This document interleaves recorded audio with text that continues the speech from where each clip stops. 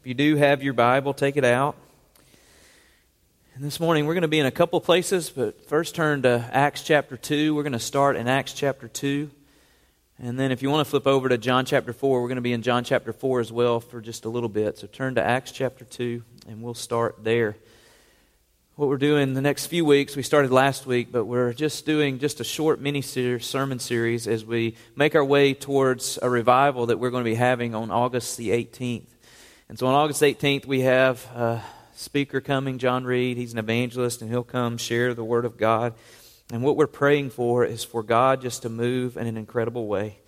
For most of my life anyway, I grew up with revivals in the church that I was attending, and really revival was just a date on a calendar. That's all it was. It was a date. We would always have two every year, one in the spring and one in the fall. And so that's what revival came to me, just a date on a calendar, just an event that we had at our church. But that's not what true biblical revival is. What biblical revival is just a move of God. It is just the presence of God coming into a place and changing people's lives forever. And so that's what I'm praying for on August 18th, that God would just manifest Himself in here like we've never experienced, and we would truly experience revival, biblical revival, like we see in Acts chapter 2. And so what we're doing is just looking there at Acts chapter 2, and really we're just looking for some ingredients to revival. Because just like you make a pie or a cake, there are certain things that you add to that pie or cake, or certain things that you don't, because it wouldn't be very good. And so I'm just trying to share with you from a biblical perspective some ingredients to true revival. And so last week we started that, and we talked about prayer. And really for us, that's our most important thing that we can do for revival to truly happen, for someone to come to a saving knowledge of Jesus Christ, or for our lives to be changed, and that is through prayer. So I asked you to start praying for revival and praying for individuals in your life that you know need Jesus Christ, so we started there. And this morning I'm just going to share another ingredient that I think is truly biblical and imperative if we want to experience revival. When I was growing up, my grandmother, who I spent a lot of time with, my grandparents growing up, one of the things that she loved to do is she would cook and she would bake all the time. That's really all that she would do. And as I was growing up as a child, I was a fat baby. And not only was I a fat baby, I was a fat little boy for a long period of time, because my grandmother would make me anything I wanted to eat. She would make it, and I would, guess what?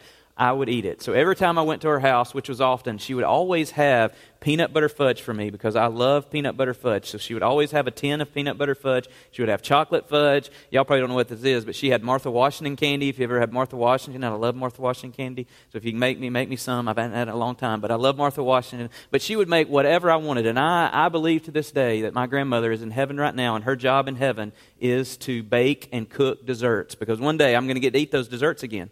Because you know we're going to eat in heaven, right? We're going to eat in heaven, amen? Okay, go read about it. The wedding supper of the Lamb, the wedding feast of the Lamb. We're going to eat in heaven, so somebody's got to cook that. And guess what? You're going to have a job in heaven. Maybe your job's to cook. If you're not a good cook, I hope not. But in heaven, we're going to get to eat, and calories don't count in heaven, so I'm not going to be a fat little boy in heaven. But one thing I remember about my grandmother when she used to cook is a lot of times she would get in a hurry. And Paige can attest to this. But one time, I'll remember she made me a chocolate cake, and I don't remember what the occasion, but she made a chocolate cake. And right next to her stove, she had containers of flour, salt, and sugar. And they were exactly the same.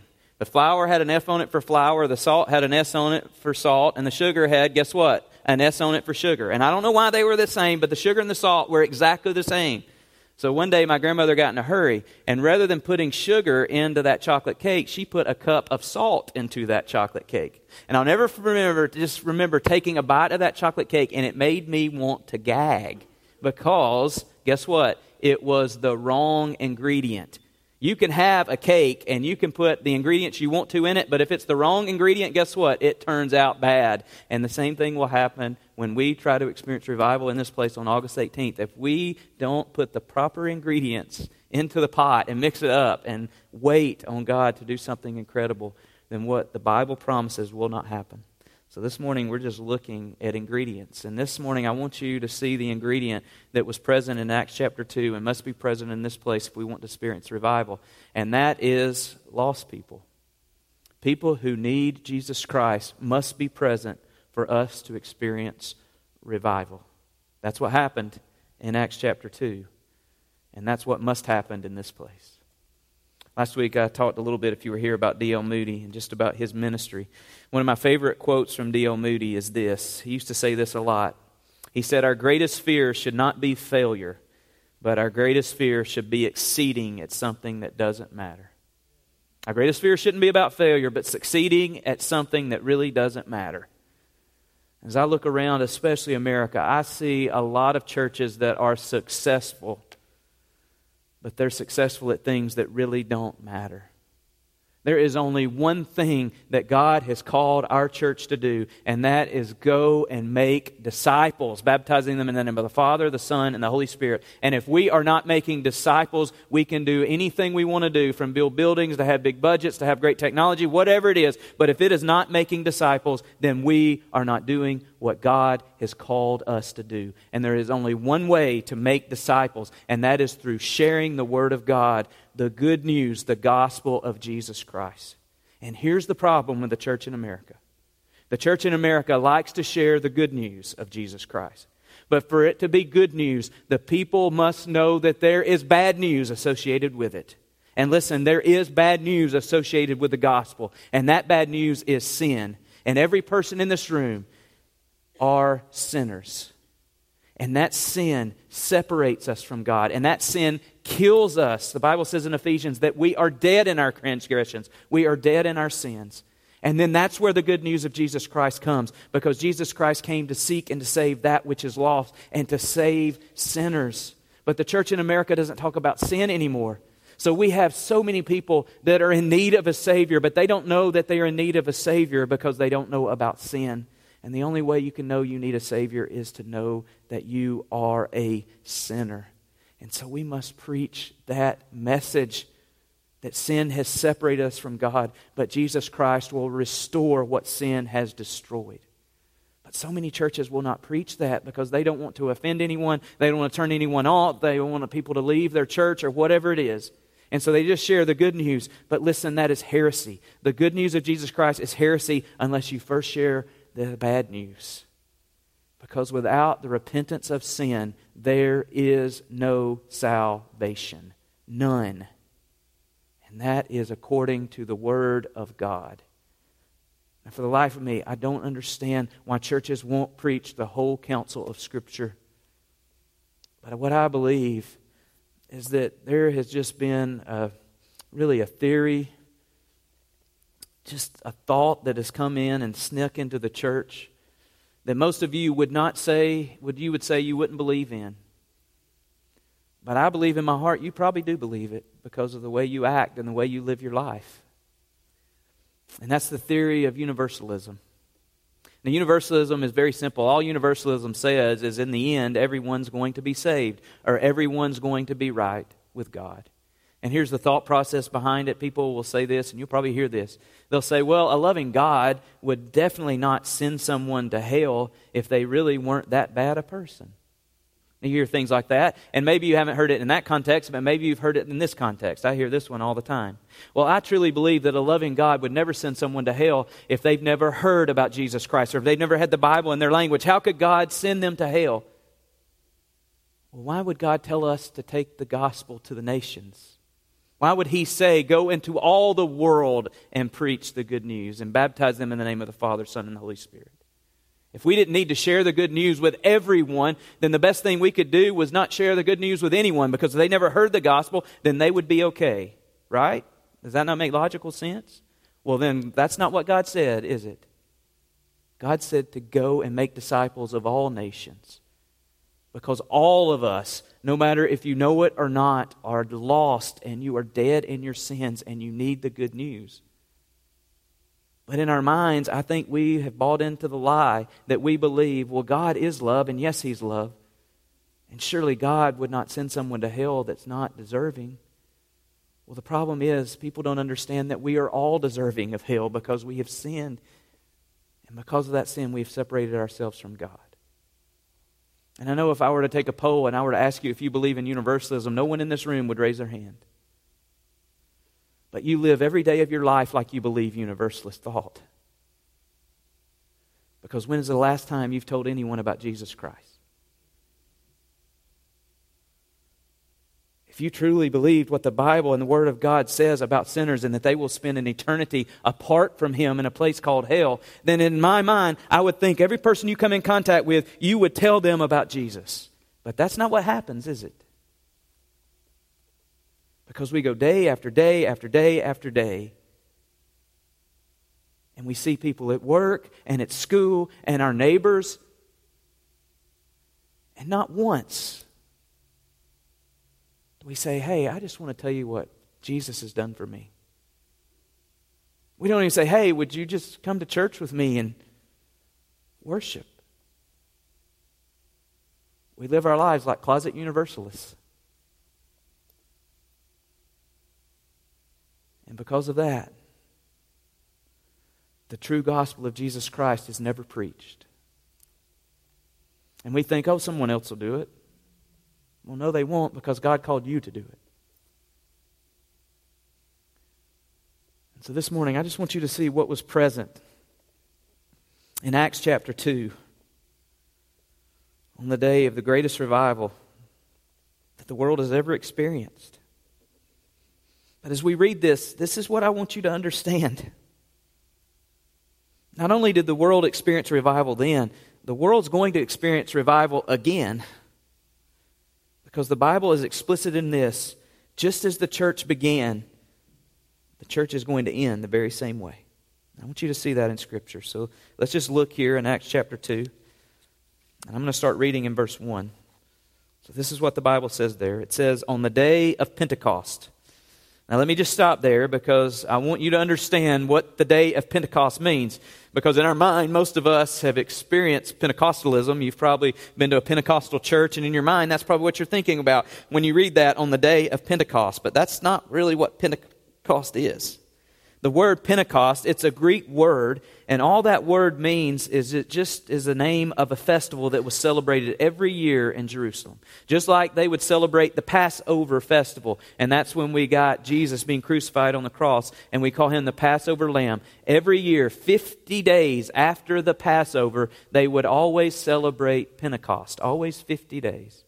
And that celebration of Pentecost was just a harvest festival. And it was a harvest of first fruits. Whenever they would start gathering the wheat harvest, the first thing they would do is come, and they were commanded to celebrate. So this was a festival where all Jewish men would bring their families, and they would come to Jerusalem. And it would be like a holiday in our day, much like Easter or Christmas. They would all flood to Jerusalem, and they would all celebrate. They would all worship. And then the priests were given a specific task on this day of Pentecost. They would take 2 loaves of wheat bread, and they would take those loaves, and they would bake them from the first fruits of the wheat that were taken, and they would offer them to God. So it was a harvest festival. And just like the Passover celebration pointed to Jesus Christ, the harvest celebration, the day of Pentecost, points to something as well. So that's what the day of Pentecost means. On the day of Pentecost, all the believers were meeting together in one place. Suddenly, there was a sound from heaven like the roaring of a mighty windstorm, and it filled the house where they were sitting. Then what looked like flames or tongues of fire appeared and settled on each of them. And everyone present was filled with the Holy Spirit and began speaking in other languages as the Holy Spirit gave them this ability. Verse 5. At that time, there were some devout Jews from every nation in Jerusalem. When they heard the loud noise, everyone came running, and they were bewildered to hear their own languages being spoken by these believers. They were completely amazed. How can this be, they exclaimed. These people are all from Galilee, yet we hear them speaking in our native tongue. Here we are, Parthians, Medes, Elamites, people from Mesopotamia, Judea, Cappadocia, Pontus, the province of Asia, Phrygia, Pamphylia, Egypt, and all areas of Libya and Cyrene, visitors from Rome, both Jews and converts of Judaism, Cretans and Arabs, and all we hear these people speaking is our own language about the wonderful things God has done. They stood there amazed and perplexed. What can this mean? They asked each other. Now, all these people from all over the world that Acts chapter 2 just mentioned, every one of them are lost. They don't know that they have a need for a Savior. They don't know about the sin in their heart that has separated them from God. And so on that day, they hear believers who are filled with the Holy Spirit of God speaking the good news about Jesus Christ and all the good things that God has done in their own language. Even those believers couldn't speak that language because God was present. Anytime we experience revival, lost people are there and lost people are saved. And so on August the 18th, that week, we are praying that God would show up and move just like He did in Acts chapter 2. The only way that will be possible is if lost people are present. And the only way lost people will be present is if you go to the lost people and you invite them and you tell them about the good things that God has done. And you bring them to church so that they can hear the Word of God preached, so that they can understand it, just like all those people from all over the world heard it in Acts chapter 2. You say, I know you're thinking in your heart, well, how in the world can I do this? Because I'm very aware of the statistic, and maybe you are too, that 80% of all Christians who come to church have never shared their faith with anyone. 80%. That is 8 out of 10 people sitting in this room right now have never told anyone about Jesus Christ and shared their faith outside this church. So I know you're thinking, how is that possible? Well, I'm going to give you a simple story to show you how that is possible, and it's in John chapter 4. And in John chapter 4, we see a story about Jesus meeting a woman. We call her the Samaritan woman, or the woman at the well. But that story goes, Jesus and his disciples are passing through a region called Samaria. Now that doesn't mean much to us, but in Jesus' day it meant a lot, because the Samaritans and the Jews, which Jesus was, they hated one another. They hated each other. It would be much like if you go to Israel today, you would have Palestinians and you would have Jews, and they despise each other. They have racist thoughts about each other. They want each other dead. It's the exact same way in Jesus' day with the Jews and the Samaritans. So Jesus and the disciples were passing through Samaria to go where they needed to go. And it was the middle of summer, and it was hot, and it was the middle of the day. And the Bible says Jesus got tired. Just like you and I get tired, guess what? Jesus got tired. And not only was he tired, he was thirsty and he was hungry. So they stopped at a well, Jacob's well, right in the middle of Samaria. And Jesus wanted a drink. But the disciples knew he was hungry, so they go and they try to find Jesus some bread, and they try to find some bread for themselves because they're hungry as well. And as Jesus is sitting at that well, there is a woman who comes up. And this woman comes up in the middle of the day, which was very unusual in Jesus' day, because always women would come to that well early in the morning before it would get hot. But they would also come early in the morning because they needed the water from that well to do everything they needed to do that day. They would use that water to drink. They would use it to cook. They would use it to bathe. That water source was imperative to their lives. So they would come at the first of the day and do everything they needed with it the rest of that day. So it was unusual that a woman would come to the well in the middle of the day. But this woman wasn't like all the other women. And so she comes to the well, and as she's walking up, Jesus just asks her a question. He says, hey, can you give me a drink? And the woman's shocked that a Jewish man would even speak to her. And then Jesus says something else. He says, well, if you really knew who I am, you would ask me for a drink of water, because the water I give is living water, and you will never thirst again. And so they continue to have this conversation. And they somehow get off into worship, and they talk about true worship and what is true worship. And then the lady says to Jesus, she says, I know that the Messiah is coming. And then Jesus just simply says this, I'm He. And he says, hey, why don't you do something, Marie? Why don't you go get your husband and bring him back? And the woman says to Jesus, well, I don't have a husband. And Jesus says, I know, you have 5. And in fact, the man you're with now, you're not even married to him. And this woman is perplexed again that this man, thinking that he's a prophet, knows everything about her. But really, she comes to realize that this is her Savior. And her life is changed forever. And the Bible says she leaves her jar, or her pot that she was going to get water, and she runs back to the village. And about that time, the disciples are coming from that village. She's running too. And they come back with a loaf of bread, and they say, here, Jesus, eat some bread. You need it. And Jesus says, my nourishment doesn't come from this food. My nourishment comes from doing the will of the Father. And about this time, the woman who he had just met with at the well had made her way back to a village called Sychar, where the disciples had just been. And she goes and she tells everyone she comes in contact with, hey, you need to come and see this man who's told me everything I've ever done in my life. You need to come see him. And guess what happens? Everyone in the village wants to come see what this man told her because they know a little bit about this woman. And she's had quite a life. And so all these men come streaming out of the village. And as these men are coming, Jesus gives the disciples who are sitting with him just a parable, a proverb. And he says something very simple. And he says this, it's in John 4. But in John 4:35, this is what the Bible says.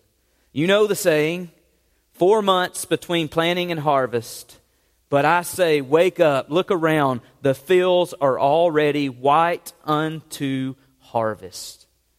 Now, the disciples thinking Jesus is crazy. What's he talking about? We're trying to offer him bread. He won't take the bread. And now he's talking about all the wheat in the fields that hadn't even been harvested yet. And Jesus is saying the fields are white unto harvest. But he's not talking about the wheat that lines the hillside there in Samaria.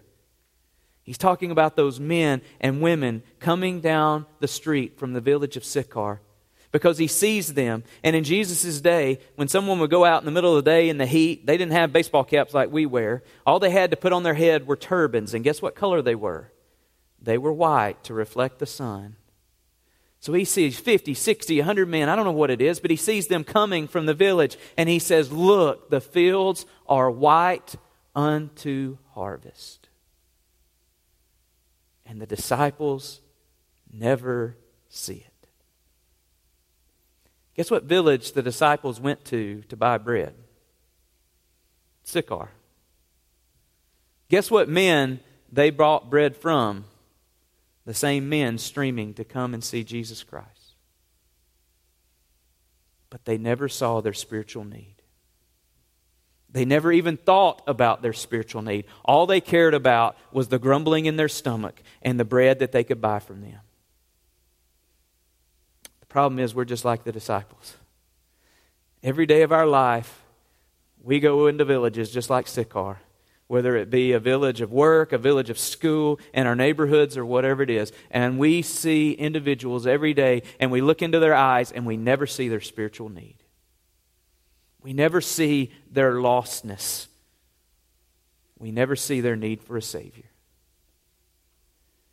And Jesus is saying, look, the fields are white unto harvest.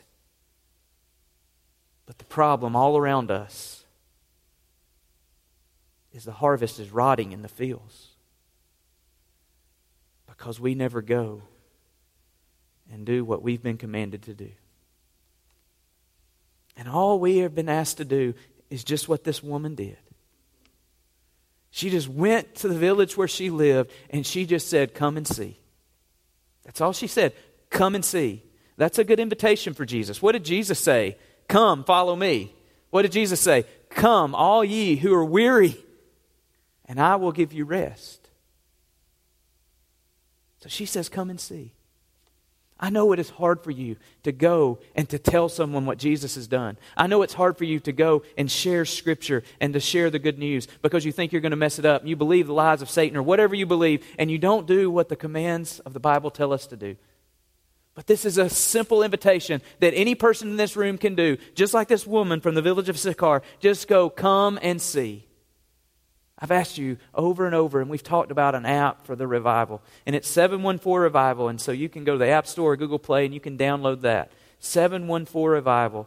And all that app does, it just gives you reminders to pray in the morning, in the afternoon, at night. It gives you ways to serve and ways to fast. But it also has a place where you can just put individuals' names, people that you know who are lost and need Jesus Christ. And you put their names in that app, and it will remind you to pray for them daily. And it will give you things to do, like write them a note and to serve them, just so that you can really earn the right to invite them to revival on August the 18th. So if you download that app and you put your neighbor's name or your friend's name or coworker or whatever it is, your family member, if you put their name in there, over the next several weeks, you're going to be praying for them daily, day after day after day after day. God is going to burden you with their hope. And then He's just simply asking you to invite them to come and hear all the good things that God has done. That's what happened to these men in the Sychar village. They came and they heard. I want you to listen to what happens when they come out and they meet Jesus. Verse 42 of John 4, this is what the Bible says. It says, "Then they said to the woman, 'Now we believe, not just because of what you told us, but because we have heard him for ourselves. Now we know that he is indeed the Savior of the world.'"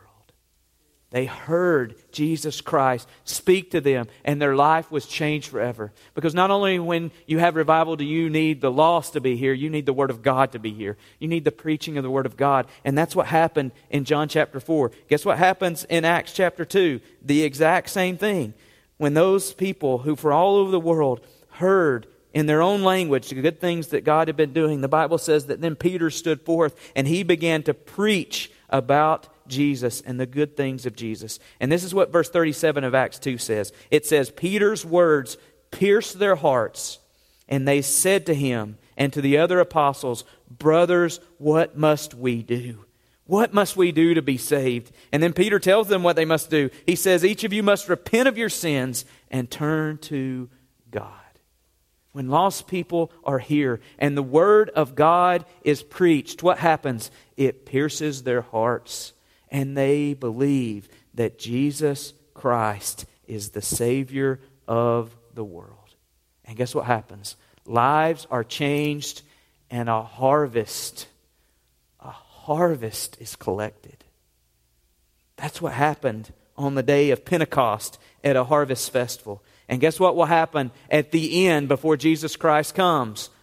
A harvest will be collected. Listen to what Jesus says in Matthew 24:14. "And the good news about the kingdom of God will be preached throughout the whole world, so that all the nations will hear it, and then the end will come." That's why Jesus says, "Wake up and look around. The fields are white unto harvest." The church began with a harvest. The church will end with a harvest. And guess what's supposed to happen in between? A harvest. That's what the church is to be about. We are to be harvesters going into the world and sharing the good news of Jesus Christ. And if you can't do that, would you at least go and say, "Come and see"? And invite them to church on August the 18th so that they can see and hear the good news about Jesus Christ. One of my favorite stories about missions is about how missions and the Word of God made it to Korea, the Korea Peninsula. Now this is before Korea as we know it today divided into the North and South. But in 1886, Korea had never heard about Jesus Christ. Today, by percentages, especially by percentage of population, there are many more Christians in Korea than there are in the United States of America by far. But in 1886, that wasn't the case. And there was a missionary who was working in China named Robert Thomas. And all Robert Thomas did is he worked for a Bible society, the Scottish Bible Society.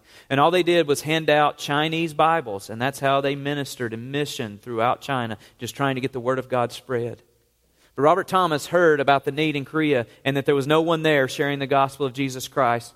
And so he started studying Korean and figured out that the Korean language and Chinese language are very similar and that Koreans could read much of Chinese. So he decided that he was going to take as many Chinese Bibles as he could to Korea. And he found out about an American ship, a trade ship that was going to travel from China to Korea. So he boarded that ship and they made their way to Korea in 1886. But as they were making their way to that island, the Coast Guard off Korea didn't know what the ship was there for, so they attacked that ship. And they actually sank that ship just off the coast of Korea. And just before the ship sank, Robert Thomas grabbed as many Bibles as he could and he jumped into the ocean and he swam to the shore. As he made it to the shore, those same Korean Coast Guard who had just sunk the ship met him on the seashore and they began to beat him with clubs. As he was being beaten with clubs, he took the Chinese Bibles that he had in his hands and he shoved them into the hands of his captors before they killed him. That's how the Word of God made it to Korea. And today, there are more Christians in Korea than the United States of America. Think of the love that Robert Thomas had in his heart for his enemies. Now, I doubt any person in this room is ever going to experience anything like Robert Thomas experienced. All I'm asking you is to have the same love in your heart that he had for those who were beating him to death with clubs, for those who you love and are in contact with every day of your life. Love them enough to get them the Word of God. Because the Bible says in Romans 10 that faith comes by hearing and hearing the Word of God. And if you can't get them the Word of God, just give them a simple invitation to come hear the Word of God. And then if we have lost people here and we have the preaching of God's Word and we have prayed, guess what God will do? What He promises to do. He will show up and He will move and He will save. And we will experience revival. I bet if you would have been in the village of Sychar that day when the woman came telling everyone to come see Jesus Christ, I doubt that you would say that that village was ripe for revival. I doubt if you were in Jerusalem on the day of Acts chapter 2, the day of Pentecost, you would say, oh, Jerusalem's ripe for revival. Remember just 50 days earlier, they crucified Jesus Christ. Probably nobody in this room is thinking Northport, Alabama is ripe for revival. Guess what? It doesn't matter if we're ripe for revival or not. God says the fields are white unto harvest. Doesn't matter what you think. It only matters what God says. So be obedient to do what His Word commands. And we'll let Him do the rest. Bow with me, Lord. We thank You for Your Word. And we thank You for Your promises. Lord, I pray that You would just be faithful. And Lord, I pray that You would help us to be faithful. So Lord, I pray for every person in this room. I pray for Your Spirit to fall upon them and to move in their heart. Lord, I just pray that You would use this day to change eternity. And I pray it in Jesus' name. Amen. Amen. Well, this morning as we close, we're just going to close with a time of response. Time for you to respond to God's Word and what God has said. And maybe this morning that response is just to pray.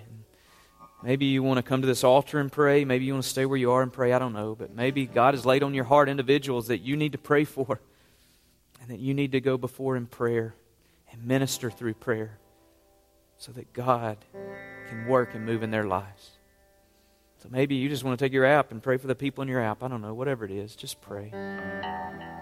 Maybe this morning you're here and you're the one that needs prayer. Maybe like James 5 says, you're suffering. Maybe you're sick and you just need someone to pray over you. If you come, we'll pray over you. And we'll try to help you any way we can. Maybe this morning you're here in this place and you're lost. Maybe through the Word of God and through the preaching of His gospel, you understand the need that you have for a Savior. If you need a Savior, if you'll come to this altar, we'll tell you how you can be saved. This morning, you just respond to God however He leads. So stand as we worship.